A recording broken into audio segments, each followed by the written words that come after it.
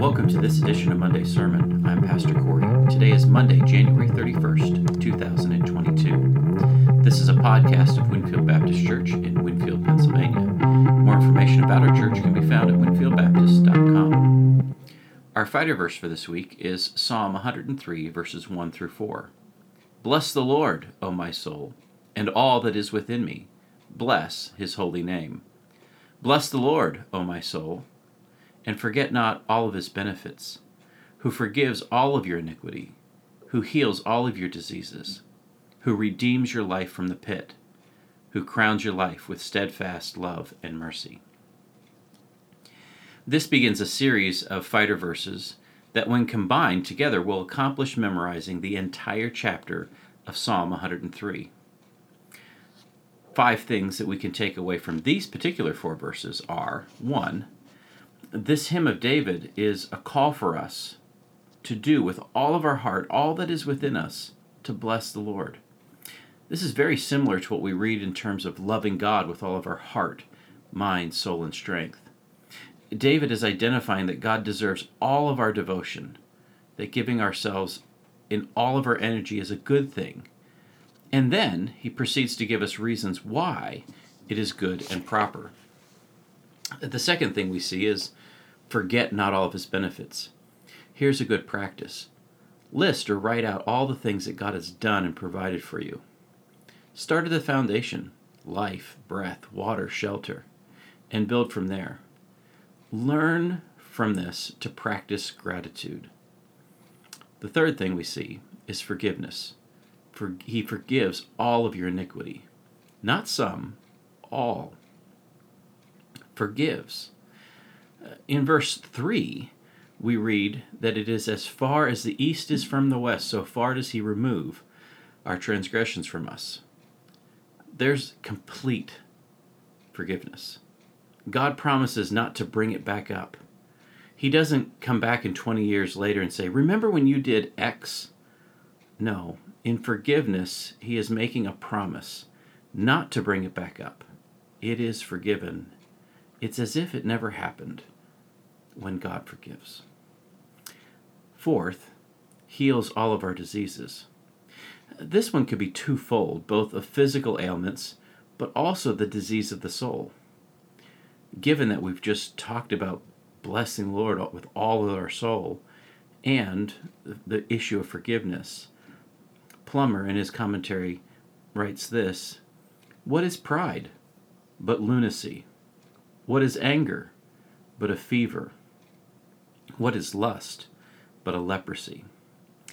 In forgiveness, God begins the healing process of our soul sickness, that is sin sickness, and begins that restoration to bring us to complete health. Fourth thing that we can see from these verses is redemption, that God redeems us and crowns us. God is in the business of restoration. He is rescuing us from our sins and restoring us in our relationship to him. When we look at this chapter as a whole, it could be intimidating when we're thinking about memorizing the whole thing. But as we are taking over several weeks, a few verses at a time, piece by piece, it becomes very doable. So, may I encourage you to memorize Psalm 103, one bite at a time. Next, let's be reminded from the sermon and the text from Sunday. On Sunday, we looked at Proverbs chapter 1, verses 8 through 19. We discussed the blessing of instruction and teaching, the dangers of greed and rebellion, and the hope for both the sinner and the enticed person by the sinner. I took a little time to discuss the givens of this passage, and that the number one given being that parents are supposed to be instructing their children and teaching them. The number one job of a parent is to teach their children. Now, with schools, there are the basics that they are taught, but parents have so much more to teach their children. Behavior, character, how to love, responsibility, managing your living quarters, stewarding your possessions, forgiveness, respect, and the list goes on. Schools are good and wonderful, but often today in our society we fail to realize the value of instruction outside of a classroom. And we also often overlook the unintended consequences, and I may dare say dangers, of peer-to-peer influence in groups like classrooms. While you can love and respect your children's teachers, what we often do not think about is the amount of time they spend either on a bus, a cafeteria, or a classroom being influenced by their peers. We learn from each other. And what Proverbs 1:8-19 warns us about is that we can be very subtly caught up in bad things, sinful lifestyles, by being influenced by our peers. So, as a reminder, parents, and adults in general, we need to be making sure we are instructing and teaching well, so when the enticements come, our children and our teenagers will be prepared to face them with truth and confidence. We'll end our talk today with a takeaway.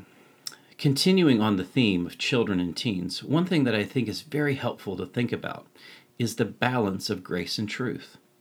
We need both, and so do our children and teens. Taking time out to sit down with your children and letting them know that they can come to you, and when they come to you, that they will receive both grace and truth, is a helpful practice. We want our children to come to us when they are hurt or in danger, even when it's their fault. As we have in Christ received grace, grace will be given. But also in Christ we have received truth, and truth will be given.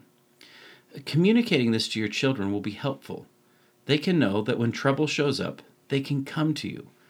They can come home. But they also know truth will be told and consequences given. But the power comes not in the truth and the consequences, but in the grace given. Grace is the power of God demonstrated in salvation. Jesus giving us a free gift of forgiveness. Grace is power to change the heart of the rebellious and make them love and respect again. Grace given when judgment is expected melts the heart of stone and paves way for truth to be received. So, as we're living among each other and caring for our children and teens among us, may we remember the power of grace. Thanks for listening. I hope you will tune in next Monday as we continue to be encouraged by the Word. Until then, I'm Pastor Corey, and this has been an episode of Monday Sermon, a podcast of Winfield Baptist.